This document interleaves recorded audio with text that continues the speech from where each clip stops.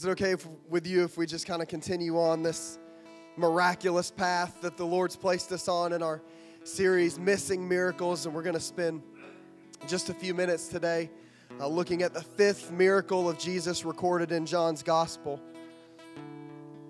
At the end of his Gospel, John said this in chapter 20, verse 30 and 31. He wrote, Jesus performed many other signs in the presence of his disciples. Can we pull the guitar down just a little bit? Jesus performed many other signs in the presence of his disciples, which are not recorded in this book, but these are written, why? That you may believe that Jesus is the Messiah, the Son of God, and that by believing in him, you may have life in his name. He said Jesus did a lot of stuff that's not even written in this book, that's not even on these pages, but we wrote these down. Why? So that in seeing these things, in learning these things, in receiving these things, so that in seeing what Jesus did, so that through that you may believe, and so that in your believing you can have life in the name of Jesus. It's important for you and me to understand today, this morning, why we're putting such an emphasis on the miraculous. Why we're putting so much importance in the miracles that Jesus did. And it's not because we're not a church that's chasing the miraculous, but we want to be a church that's chasing Jesus. And when we're a church that's chasing Jesus, we're going to see the miraculous along the way. When we're a church that's in pursuit of Christ, we're going to see his supernatural handprint on our path. So we're putting such an emphasis on the miraculous because as a church, we believe with all of our hearts that when the people around us see that God is doing the miraculous, it will draw them into our circles and present us with opportunities to shine the light of Jesus into places that we otherwise could not. We believe that when the city, when the world, when our coworkers, when our family, when our friends, when whoever it is around us see the miraculous that God's doing in our lives, it'll draw them into our circle and give us the opportunity to present them with the gospel, which is our mission as believers. My mission, my purpose is not to be the pastor of a church. Scott's purpose is not to be a worship pastor.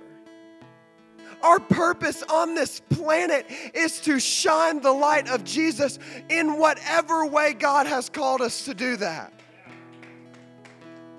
Through whatever avenue God has placed us on. Our purpose, yours and mine. You want to know what your purpose is? Here's breaking news. Your purpose is to make disciples, to shine the light of Christ, to shine the love of Jesus into a city, a world, a community, a family, a workplace, a whatever it is that needs so desperately to see the grace of God. And like we said, when we begin to walk in that, when we begin to move in that, we will see the supernatural handprint of God on our lives. And we've really rallied around the truths found in these miracles. And if you've not been with us for all of this series, I'd encourage you. We're only 6 chapters in. So you should be able to read those 6 chapters tonight. Go back and look at all the things that Jesus has done in the Gospel of John. And we've kind of been trying to come around the truths that we found in those. And what we've seen is this, that the overarching truth in all of these stories, in all of these miracles, and in all of these things that Jesus did is that God is able to do. God is able to move God is able to do the miraculous, not just in the big moments, but in the small moments too. God's not just able to do the miraculous in the monumental, but also in the monotonous.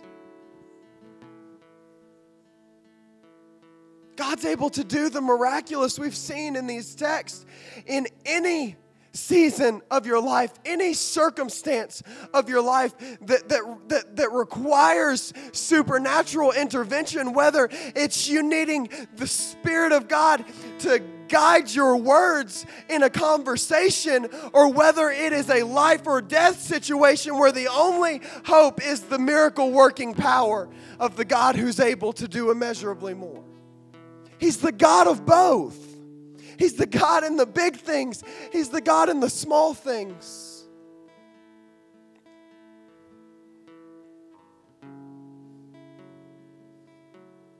And He's always moving. That's the beauty of it. That's the wonder of it. He's always moving. He's always working. And what we got to understand as we get ready to jump into this text today is just because we haven't seen the power of God in our situation yet, in what it is that we're praying for, in what it is that we're begging for, doesn't mean that God's not moving. So what is our response to that?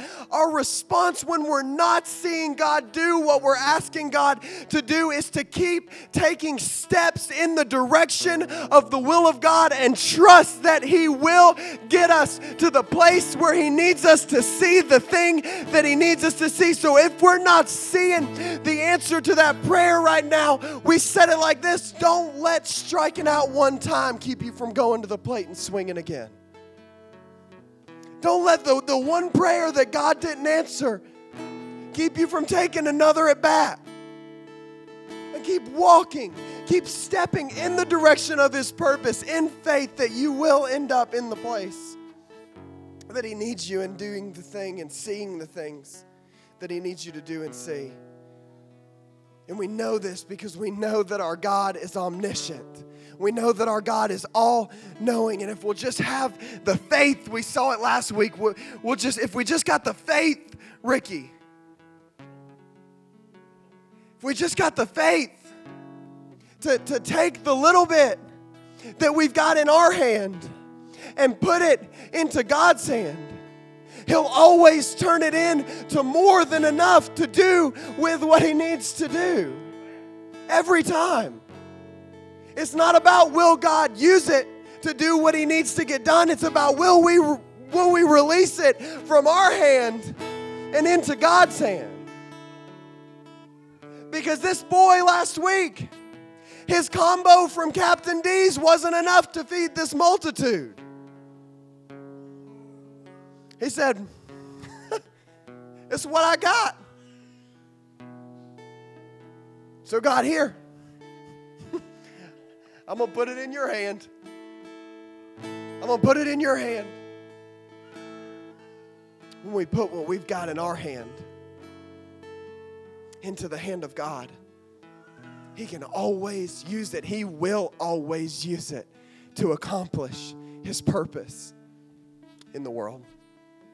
So if you got a Bible with me, I'm about ready to start preaching now. Turn to John chapter 6. We're going to see what happens immediately following. It's a short story, and we're going to be done in just a moment. I'm not going to promise, but I think we are. In John chapter 6, we're going to see what happens immediately following this miracle that we saw last week, where the young boy gave up his fish, and Jesus turned it into enough to feed 5, 10, 15, 20,000, however many it was, including the men and women and children. But before we jump in, I want us to look at the verse that we finished with last week, the very last verse, so that we can really, we got to understand the situation in which this miracle that Jesus is about to do is going to take place. So in John chapter 6, verse 14, it says, this is after Jesus feeding the multitude that had come to hear Him speak, that had come to see His power. It said, after the people saw the sign that Jesus performed, they began to say, surely this is the prophet who has come into the world. I said, man, nobody else could have pulled that off. If we had a whole Captain D's restaurant, it couldn't have fed this crowd. So surely, this is the one that we've been waiting for. What I'm saying is the supernatural that they had seen was significant enough for them to see Jesus for who he was.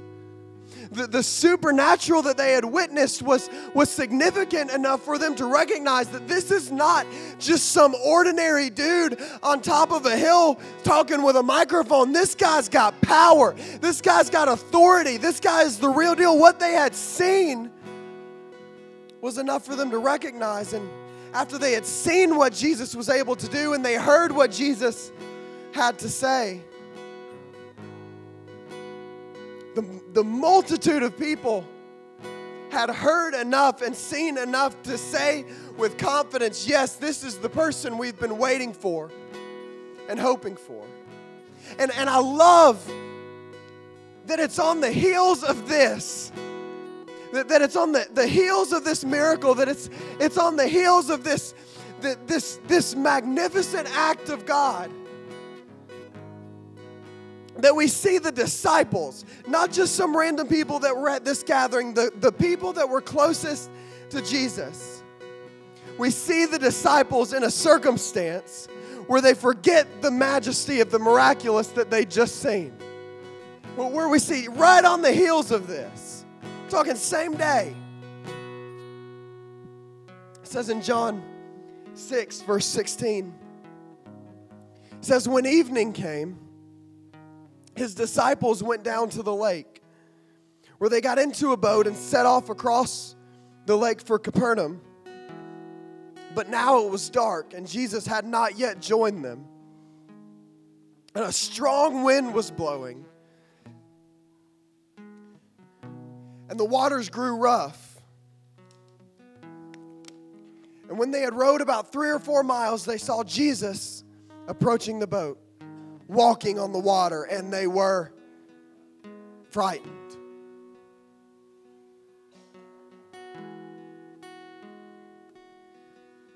Our memory of what we've just seen God do is so short sometimes, isn't it?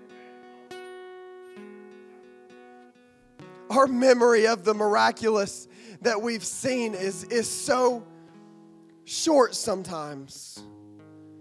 And I can only imagine that this group of godly men that are following Jesus, that are closer to him than anybody on this earth, that are his disciples, rowing out across the lake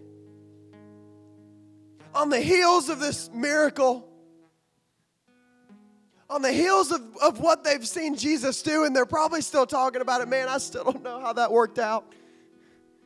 That's like some Common Core math because it doesn't make sense. Well, let's keep rowing. And they're rowing and they're talking and it's getting dark. And the wind starts to howl. And the waves start to slam into the side of the boat. And oh man, it says they went 3 or 4 miles out. Now they're 3 or 4 miles from the miracle. And their eyes aren't on that miracle anymore. Their eyes are on that water that's slamming into their boat that they're afraid is going to take them down. Their ears aren't on what they'd heard Jesus say anymore. Their ears are on the wind that's howling all around them. They're miles from the miracle. And we get in this same boat, don't we? Maybe it's just me. But I think a lot of us in this room today, we get in this very same boat where we see and hear and experience what God is doing.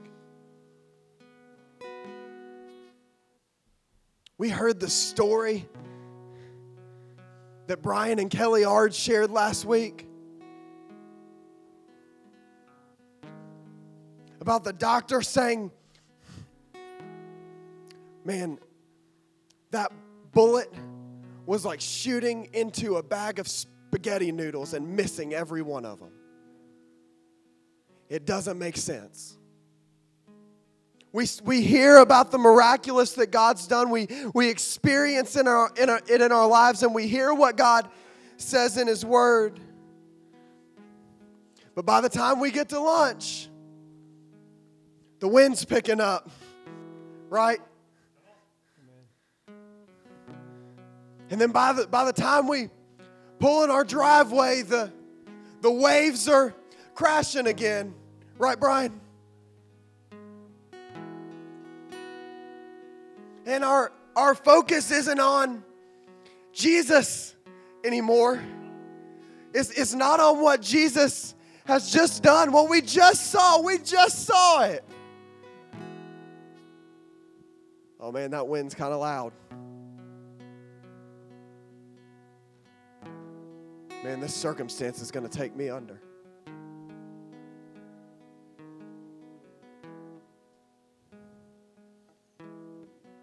And you and me,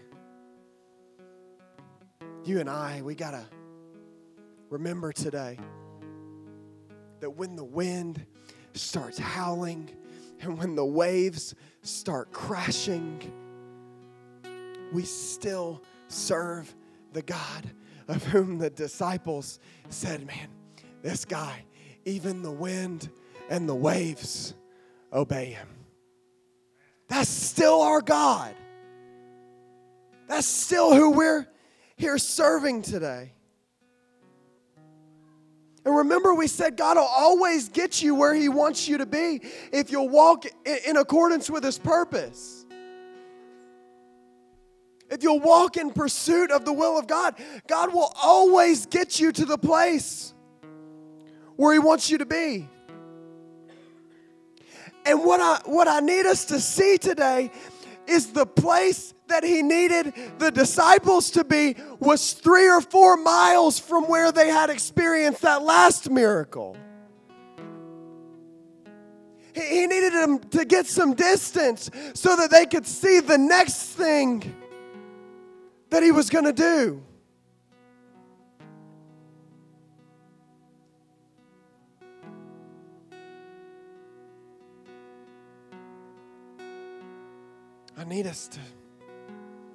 God needs all of us to see today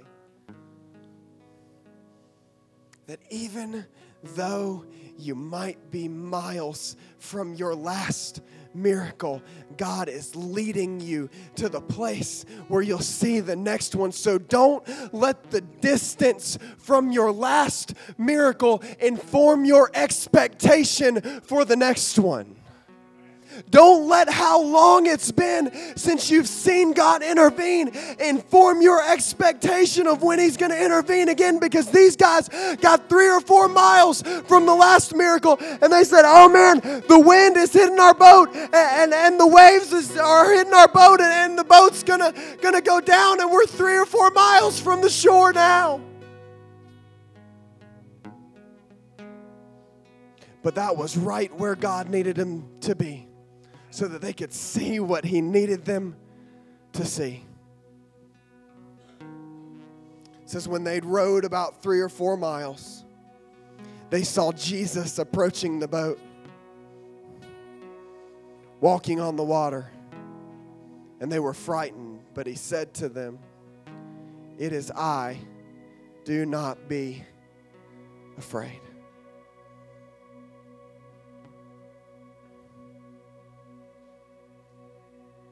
You know what, church?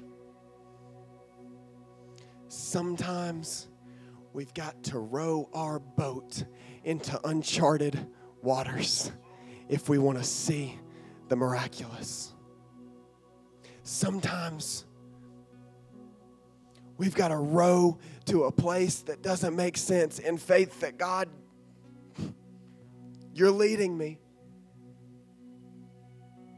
If we want to see the miraculous. But when God gets us there, that's the beauty. When God gets us there, He'll always show up and do what only He can do. You know what I love as I close? Our worship team can come on back around.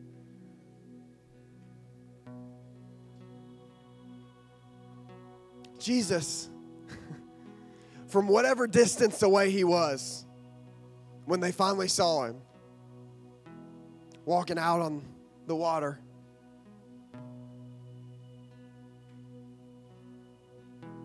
from however far back He was from the boat, He saw the fear and the anguish on their faces, and that's the majesty of the miraculous that we're talking about. See, Jesus isn't just recognizing the storm that's raging around them. He's not just recognizing the big thing. He's also recognizing the fear that the disciples are experiencing. See, He's recognizing the big thing. He's saying, I see the storm, don't be afraid, but I also see the fear on your faces, don't be afraid.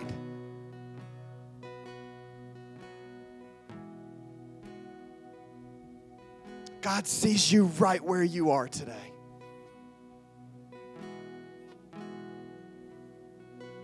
Right where you are. Yeah, Pastor, not me. I hope not anyway. No, God sees you right where you are. And you're not too far. You're not too broken. You're not too jacked up. You're not too addicted. You're not too whatever it is that you think you are too much of, that God doesn't see you right where you are. God sees you right where you sit this morning. And God says, don't fear.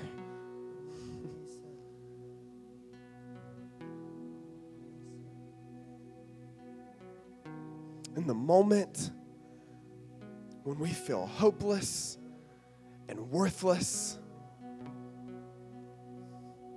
and like the storm is just too strong, and there's no way that we'll make it back home, the love of Jesus blows in like a hurricane. And when the love of Jesus, we just sang about it. And I didn't pick the set list today. And they didn't know what I was preaching on. But when the love of Jesus blows in like a hurricane, the storm that you're in doesn't look quite so big anymore. When the love of Jesus rushes in, the circumstance that you're facing doesn't look quite so big anymore. That's why God can say, don't fear. Because there's no fear in love. No, perfect love drives out fear. So don't fear. He said to them, it's I, don't be afraid. Then they were willing to take Him into the boat. And immediately, I love this. I've never seen this part of the story before. It says they were willing to take Him into the boat, and immediately, somebody say immediately. Stand to your feet and say immediately. Immediately. Immediately. The boat reached the shore where they were heading. Immediately. Oh, they had to row out some miles.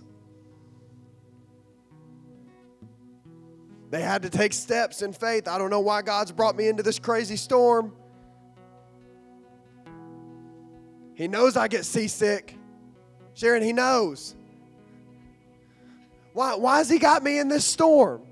Why has He got me on this boat?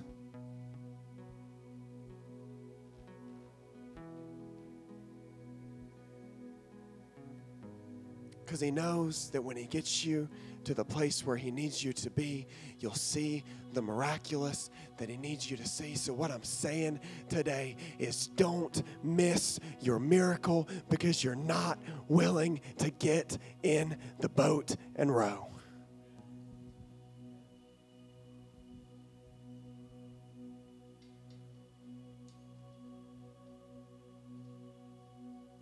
Don't let fear, don't let fear cause you to miss your miracle, because the love of Jesus is here now, and the love of Jesus drives out fear.